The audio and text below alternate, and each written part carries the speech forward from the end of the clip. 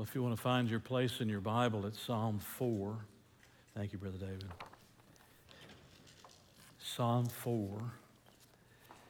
We're going to read all of that psalm in just a moment. I'm going to suspend my series or the series on Joy for the Journey for this week. We'll see how next week goes. I know there's a lot of people who want to hear that study through Philippians.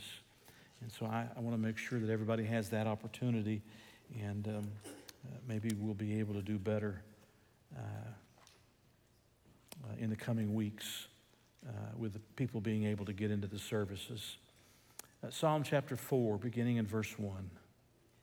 Hear me when I call, O God of my righteousness. You have relieved me in my distress. Have mercy on me and hear my prayer. How long, O you sons of men, will you turn my glory to shame? How long will you love worthlessness and seek falsehood? But know that the Lord has set apart for himself him who is godly. The Lord will hear when I call to him. Be angry and do not sin. Meditate within your heart on your bed and be still. Selah. Offer the sacrifices of righteousness and put your trust in the Lord. There are many who say, who will show us any good? Lord, lift up the light of your countenance upon us. You have put gladness in my heart more than in the season that their grain and wine increased. I will both lie down in peace and sleep. For you alone, O Lord, make me dwell in safety. Let's pray together. Heavenly Father, in these next few minutes as we change today from where we have been studying the book of Philippians to do something different this week, maybe something different next week, I pray, Father, that you'll help us to grasp this truth. Lord, this could truly help us all to find peace in these moments of strife and difficulty and tribulation and trials when we tend to be fearful and anxious. Lord, I pray that this message might help us to find peace in solitude. In your name I pray. Amen. I love Psalm 4, but one of the things you should know about it is that it really goes with Psalm 3. In other words, these two Psalms work together. If you look back in chapter 3, verse 5, you see he says, I lay down and slept. I awoke, for the Lord sustained me. But then in chapter 4, verse 8, he says, I will both lie down in peace and sleep. For you alone, O Lord, make me dwell in safety. Psalm 3 was called a morning psalm. Psalm 4 was called an evening psalm. In these two psalms were spoken or sung, one in the morning, one in the evening. Psalm 3 in the morning, Psalm 4 in the evening. And these psalms are about peace. They're about peace. David is surrounded by something that's troubling him. It is likely, though we don't have specific details, it is likely that this was when Absalom, his son, rebelled against him and seized control of the kingdom. And David had to flee for his life for a time. And consequently, verses 2, 3, 4, and 5, he's talking to those who have followed Absalom. They need to get right with God. They need to stop seeking falsehood. They need to stop loving that which is worthless and so forth. But there's some kind of trouble that's lurking in the shadows that David is talking about. And yet he says, in the morning, I wake up because the Lord has sustained me. And I go to bed at night in peace and sleep, for the Lord has made me to dwell in safety.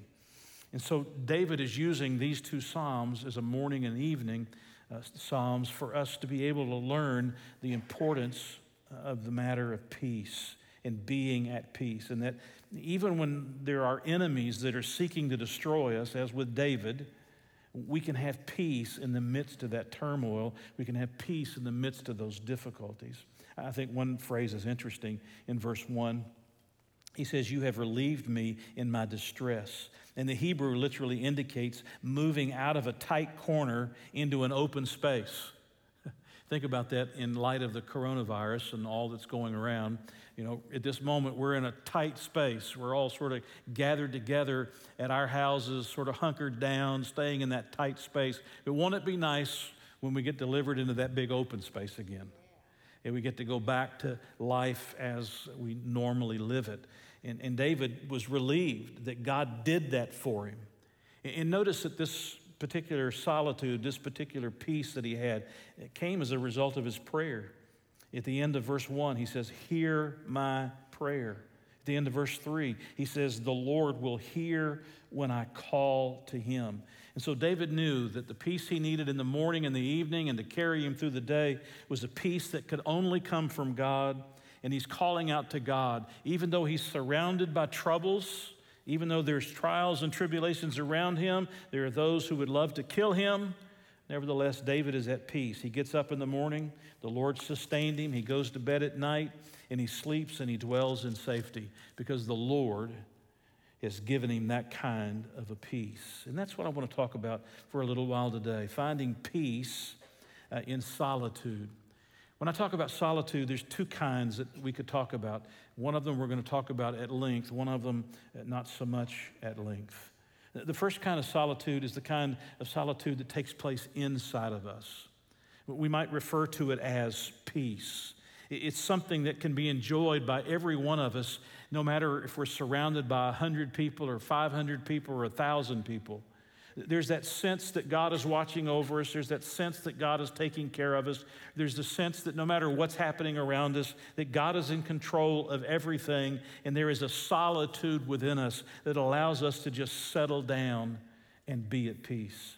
It's what Jesus talked about in John chapter 14, verse 27. "Peace," Jesus said, "I leave with you. My peace I give to you.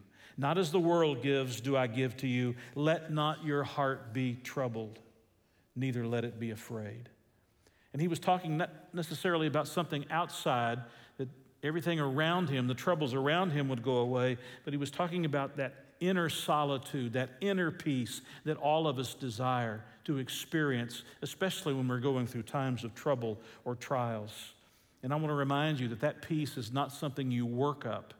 It's not something that you manipulate. It's not self-manufactured, and it's not mass-produced. The kind of peace I'm talking about is a kind of peace that God works in our hearts. Galatians chapter 5, verses 22 and 23. You'll recognize these verses. "For the fruit of the Spirit is love, joy," what's the next word? Peace. Please note that peace is a fruit of the Spirit. The fruit of the Spirit is peace. This is not self-manufactured. This is not mass-produced. This is not something you work up. I'm going to work myself into peace. Never happened. The kind of peace that Jesus wants to give, that's that inner solitude, is the kind of peace that is produced as we walk with God and we live for God and we know God and we abide in God. God produces that peace, and he gives us that peace when we most need that peace. And so that's one kind of solitude. It's that inner solitude. But what I want to talk about is a second kind of solitude that leads to that peace, the kind of inner solitude that we so long to experience. And the solitude I'm speaking about is the kind of solitude when we get alone with God and we spend time in his presence. We're forced to do that right now, aren't we? To get alone, that is. Self-isolation. Stay at a distance from people, stay inside your house, don't get out any more than you have to get out. And we find ourselves isolated and alone in solitude. You know, unfortunately, a lot of people in these moments of solitude will find themselves only playing computer games and something on their phone, or they'll be watching television, which, what is there to watch? I mean, Major League Baseball's been delayed, XFL is off. Listen, when you delay the Masters, when you postpone the Masters, you have affected the divine. You know what I'm saying? I mean, there's no soccer, there's no basketball, and you got reruns. And then a lot of the things that are on TV aren't worth watching anyway. So what are you going to do with this time? And I suggest to you that during these moments when we're self-isolating and we're getting alone and being away from people, that this is a great opportunity for us to have solitude alone with God, to spend some of this time, not all of it, but spend some of this time alone in the presence of God, because this kind of solitude where we separate ourselves out from all of the busyness and all of the activities, and we're forced to do so right now, to separate ourselves out from all the busyness and all the activities of life, from all the distractions that are going on around us, to turn off the news. I'm not sure that the 24-hour cycle helps us. Sometimes it does, sometimes I don't. I'm not so sure that it helps us. You don't have to agree with me, that's just my opinion. Turn off the news because they're wanting you to stay watching and keep watching. It's every moment, it's a breaking news story, a breaking news story, a breaking news story. Do you realize what happens is they steal your solitude, the inner solitude from you, and they steal the moments of separating yourself out and having solitude when you just get alone with God and you spend time with God in His presence. A few years ago, my son called me. And he told me that he was going on a spiritual retreat with a group of pastors. They were going to fly from Dallas, Texas to Colorado. And they were going to be staying in the mountains of Colorado in cabins. They couldn't take cell phones. They couldn't take iPads. They couldn't take computers with them, laptop computers with them. There were going to be no television sets.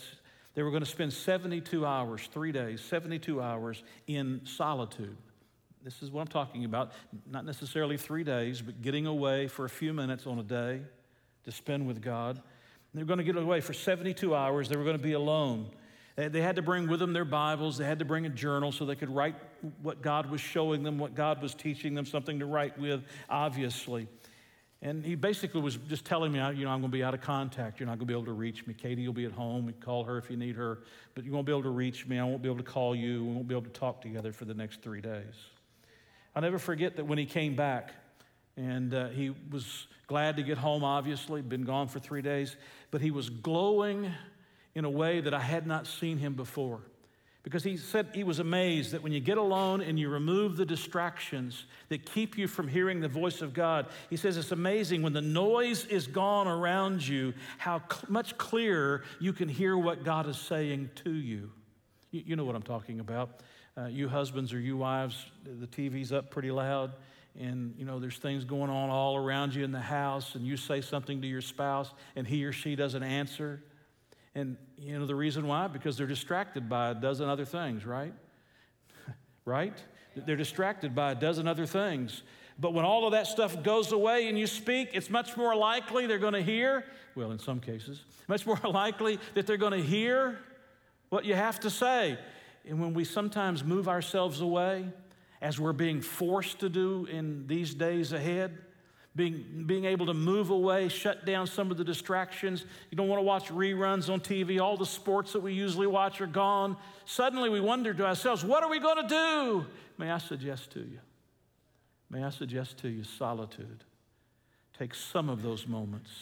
Take some of those moments and remove yourself and spend those moments with God.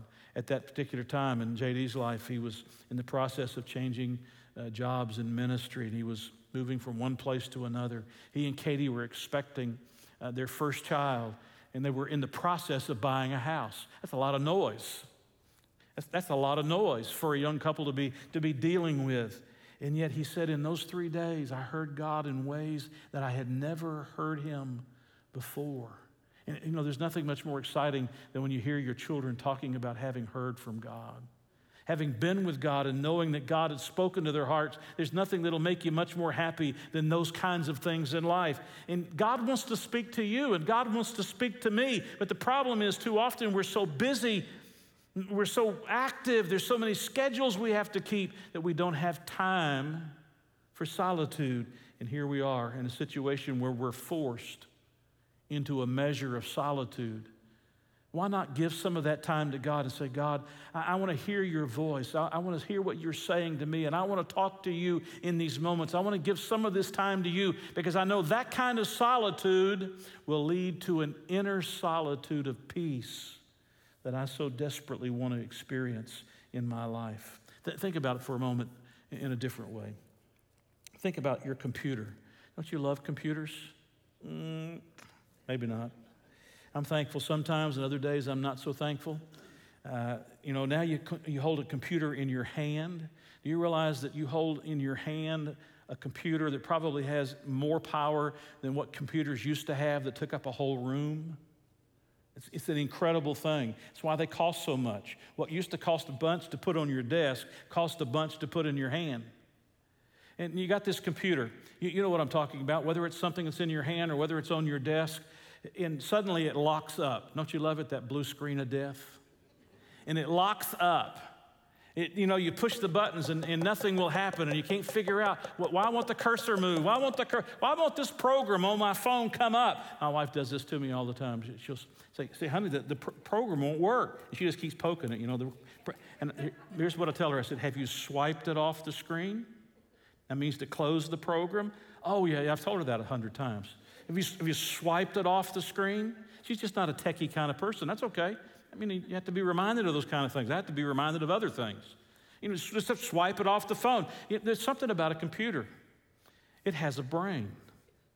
Not a very good one, but it has a brain.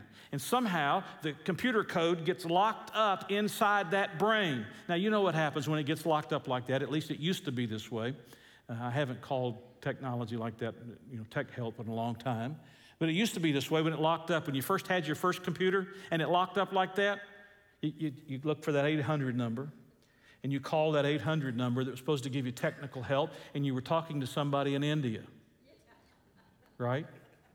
That's not being critical. I'm just saying, talking to somebody in India. And they're trying to explain to you the first thing they always tell you to do.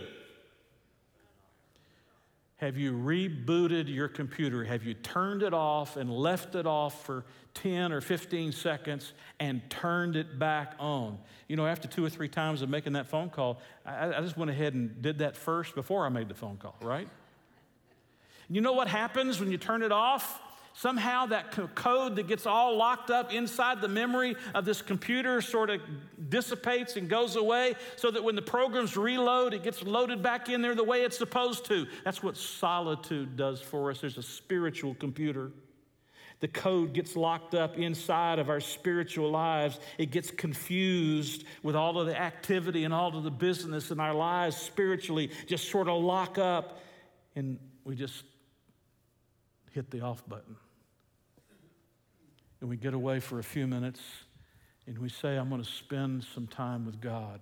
I'm going to listen to God speak to me, and I'm going to speak to God in prayer. It may be 15 minutes, it may be 30 minutes, it may be an hour. You may just choose someday to take a whole day, or maybe 2 days or 3 days, 72 hours like our son did. Maybe that's something you'll want to do someday. But you get alone for a few minutes and you turn it off. All the distractions, you turn it off, and you let your spiritual computer reset itself so that things begin to work in the fashion they're supposed to work. There's a spiritual reboot that takes place in solitude. And why am I talking about this? Because we're sort of forced into social isolation. And these are moments when we can spend that time in the presence of God and not feel guilty for spending those moments in the presence of God, and maybe develop out of that a habit, a discipline that would become a way of life, so that you would realize the significance of it and want more of it as you go forward after all of the crisis has gone away, to realize that, wow, that solitude, that time of getting away and spending a little time with God creates within me a solitude, a peace deep within me that nothing around me can ever take away. That's what Jesus did.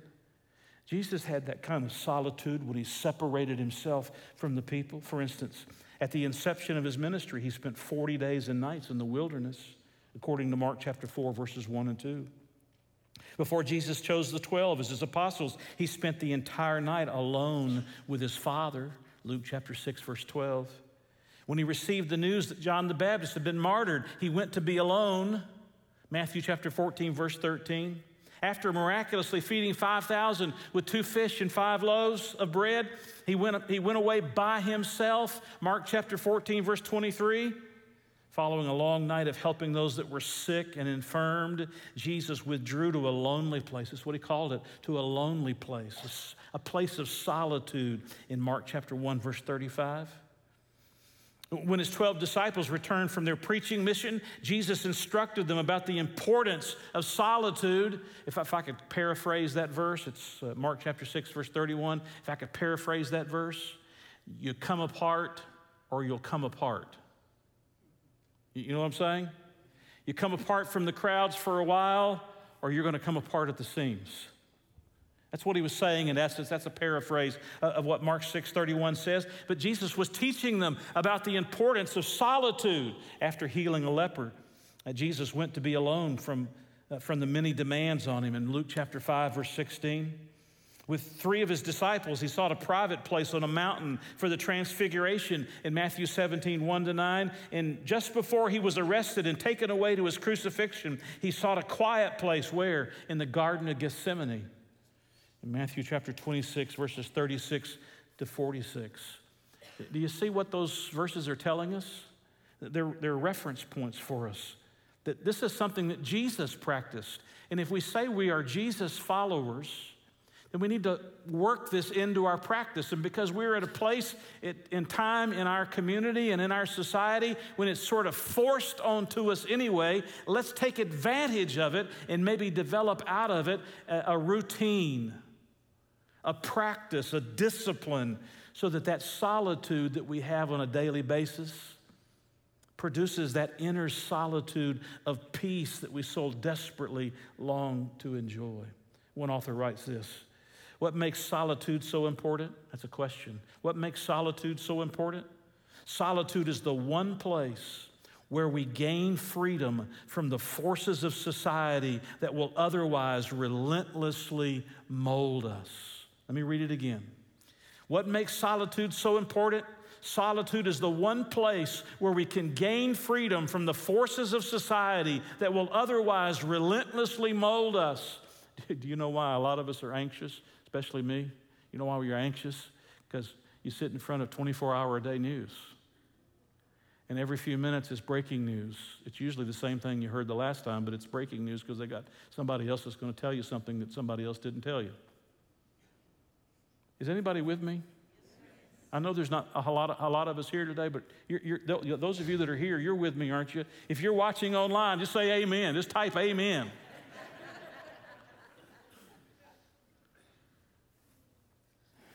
I mean, we sit in front of it and we watch it over and over. You know, one of the things that, I'm not criticizing, I'm just telling you, this is me. Computer games drive me crazy. I start out having fun, and before long,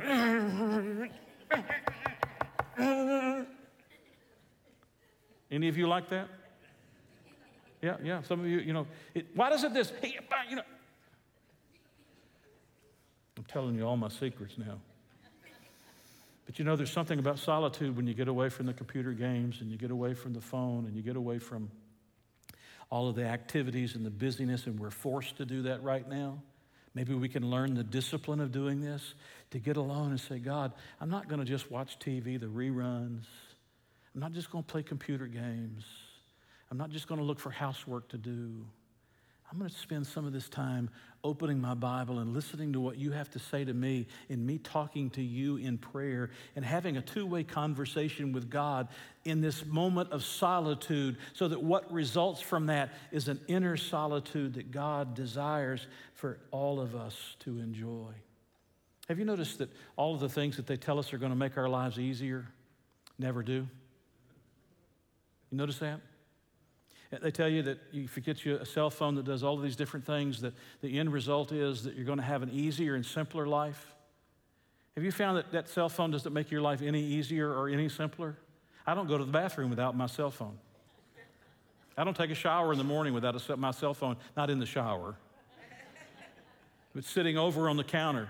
I don't sit in my chair at the house without my cell phone sitting next to me on the table. I don't go to bed at night without my cell phone plugged in right there at my head. I'm sure all those rays are probably doing something to my brain. I don't go out of the house without my cell phone. I don't go anywhere without my cell phone. I don't go anywhere without my cell phone. And if I happen to forget my cell phone, I feel like I'm missing a piece of clothing. I'm sorry. I meant to wear the shirt today and I just forgot it.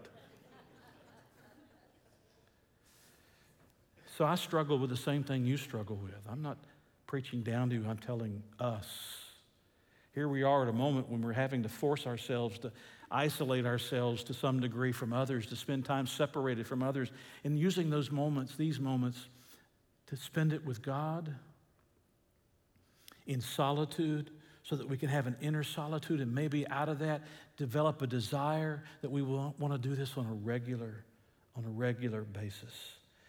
In the process of all the hurry, we've succumbed to exactly what the Scripture says should never happen in the life of a believer. We've become conformed to the mold of the world. What is that mold? It's our schedule. Does your calendar look like mine? I mean, I push it and it comes up, tells me everything for that day, every hour of that day. And we find ourselves molded by our schedule. I'm not saying you don't need your calendar. That's not what I'm telling you. I'm telling you that there need to be moments when we can walk away from our calendar or the calendar begins to conform us. Isn't that what Jesus was, or what Paul was talking about in Romans 12? When he said, I beseech you therefore, brethren, by the mercies of God, that you present your bodies a living sacrifice, holy, acceptable to God, which is your reasonable service, and do not be conformed to this world. One of the ways we find ourselves conformed is by the busyness. And how are our minds renewed? How are our minds renewed? Our minds are renewed when we get over here for a few minutes in solitude with God and we listen to what His Word has to say to us. And we talk back to God. And maybe you haven't done that very much, and you go to sleep the first few times. That's okay. You probably needed the rest. You go to sleep, and when you wake up, especially right now when there's that isolation going on, forced on us, you get up and you say, okay, I'm going to keep reading. I slept for a few minutes. Now I'm going to keep reading, and I'm going to keep talking to God. And the more you talk to God, and the more you read what God is saying to you, the more that inner solitude comes within your own heart. One author said the early church fathers placed such a premium on solitude because they considered society to be a shipwreck from which any sane person must swim for his life. Think about that. Society is a shipwreck from which you have to swim to save your life. But you know what happens to too many of us, including this preacher sometimes? Instead of swimming away from the shipwrecked society, I get caught up in a riptide-like effect that just keeps pulling me out to my own demise, out to my own destruction. You ever been caught in a riptide? You know what I'm talking about. You can't stop it. You just have to go with it. And you find yourself, rather than swimming away from the shipwreck of society, you find yourself being sucked into it, being caught up with it. One 19th century theologian and philosopher, Soren Kierkegaard, wrote, "The press of busyness is like a charm. Its power smells. It reaches out, seeking always to lay hold of ever younger victims so that childhood or youth are scarcely allowed the quiet and the retirement in which the eternal may unfold a divine growth." I question sometimes, I wonder sometimes if we're not doing more damage to our children's spiritual lives by keeping them so very busy. That they don't need as well times of solitude to be able to get alone and be quiet and to see mom and dad. Teach them that mom and dad spend time with God. They spend time with God. Now look, you're not going to go out of here and set an hour and say, I'm going to spend an hour with God. It ain't going to happen. Maybe you're going to go out of here and over these next 2 weeks, you're going to find 10 minutes here and maybe 15 minutes over there, and maybe you'll get to 30 minutes there. But you start somewhere. You say, God, I want to learn this. I want to be able to live with an inner solitude that comes from separating myself out at times and getting out of my mind, rebooting my mind so that I can focus on that which is really true. And know that you're watching over me and you're taking care of me.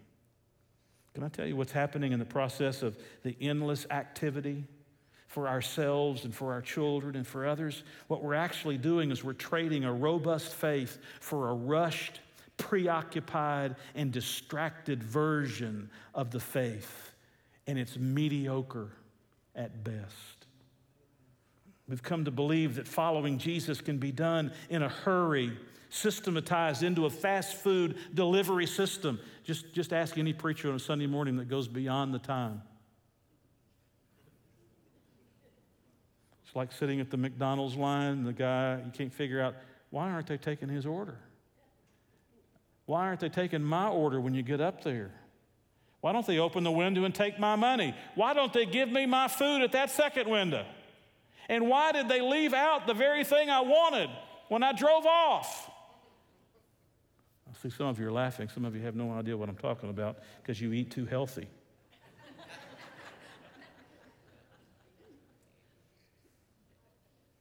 The fact is, not until we take time to get away daily and at other times do we really begin to learn what it truly means to be a follower of Jesus.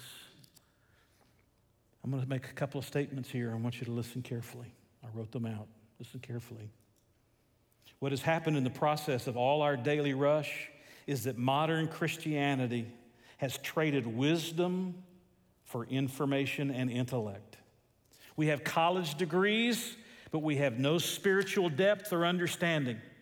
We've started insisting that spiritual maturity be delivered to us at a point in time rather than through a process that takes time.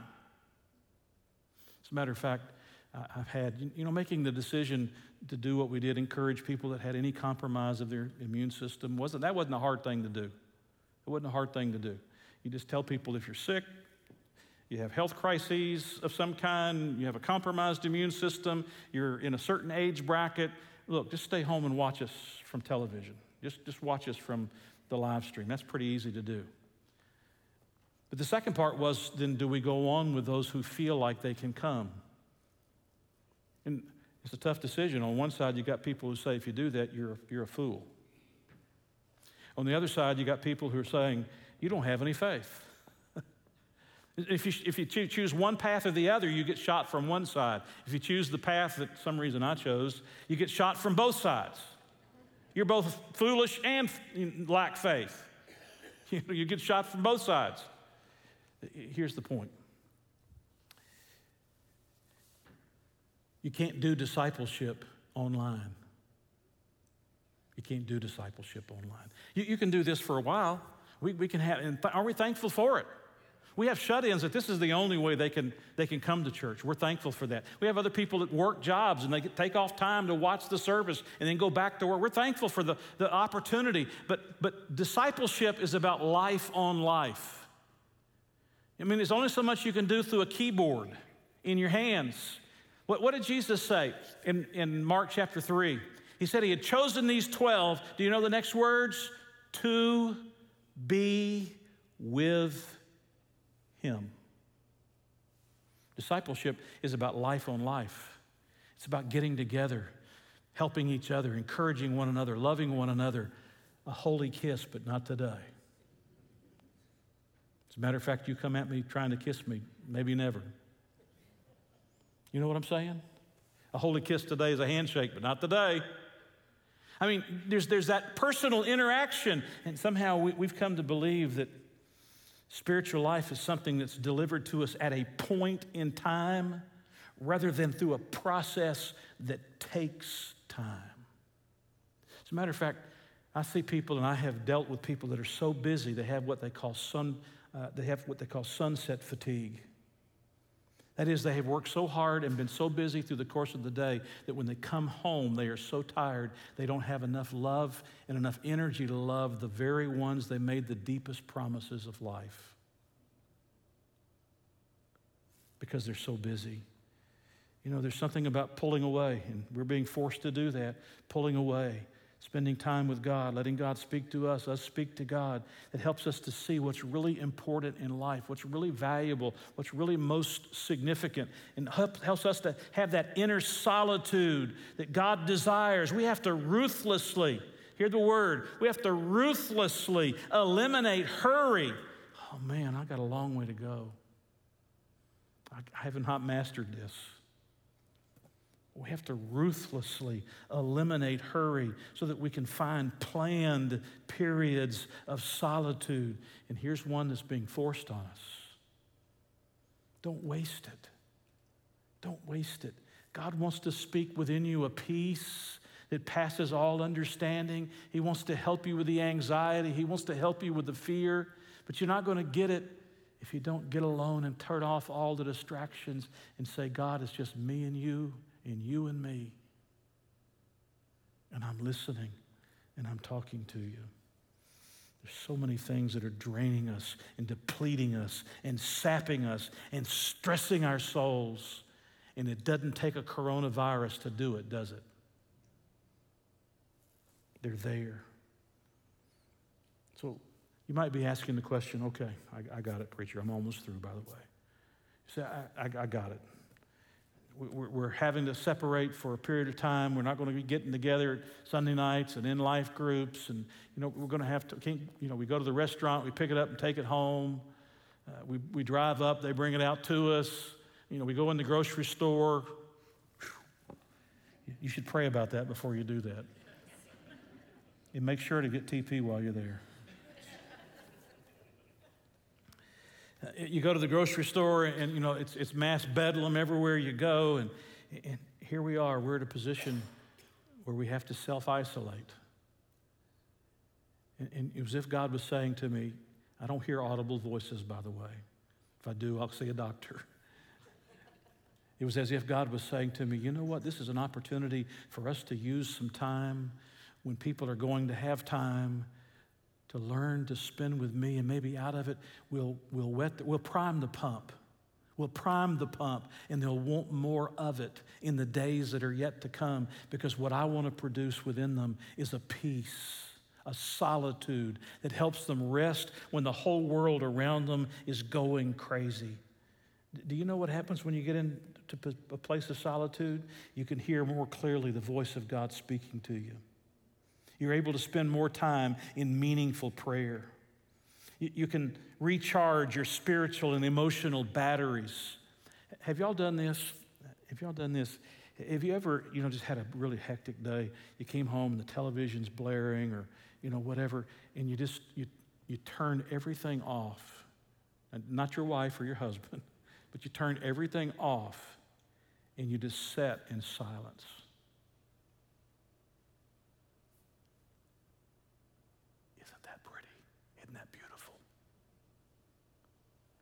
Some of you are nervous right now. You're about to come out of your shoes. You just sat in silence and you thought, man, this is so wonderful. That's what solitude is supposed to produce in our lives. It helps us gain a better perspective of life and avoid the rush decisions that we sometimes make. It helps us to do away with developing a self-inflated ego where we think that we don't need God. We can just do all this on ourselves.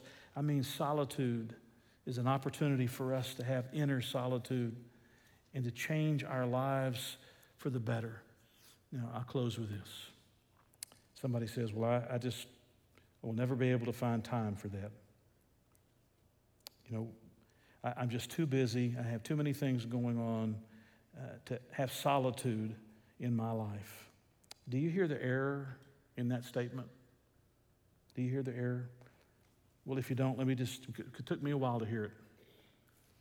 Let me just ask you a question. What else in life is more important than spending uninterrupted time alone with God? What else in life is more important than spending uninterrupted time alone with God in prayer? Spending time alone with God and His Word. What else is more important? If you can answer that question for me, then we'll make an exception for you, for me. There isn't anything more important. Growing up as a boy, as a matter of fact, as a man, I saw this. I would come out of the back of the house where we lived, just a very simple house, three-bedroom house, one story or three-bedroom house. I'd come out of my back of my house, headed out to do something, whatever it was, and I'd see my mother sitting in her chair. She had a chair that was her chair. And she'd be sitting in her chair, and her Bible would be open on her lap like this. And Mama, I don't know why she did this. She read like this. That couldn't be good for your back. But she read like this, just looking down at her lap, and she was reading her Bible. I can't tell you, hundreds of times. When, as a grown man, I saw her do that. When I go visit her, I'd see her get her Bible out, put it in her lap, and she would read it till she got macular degeneration, and she could no longer see. I mean, she could see peripherally, but she couldn't see directly on. And she couldn't read her Bible. You know what she missed to the last day of her life? Being able to put her Bible in her lap, being able to spend time reading it and listening to God and talking to God. There isn't anything more important. There isn't anything more important. In that kind of solitude, we can find peace in solitude. That kind of solitude will help us during turbulent days to find that inner solitude of peace that God wants to give.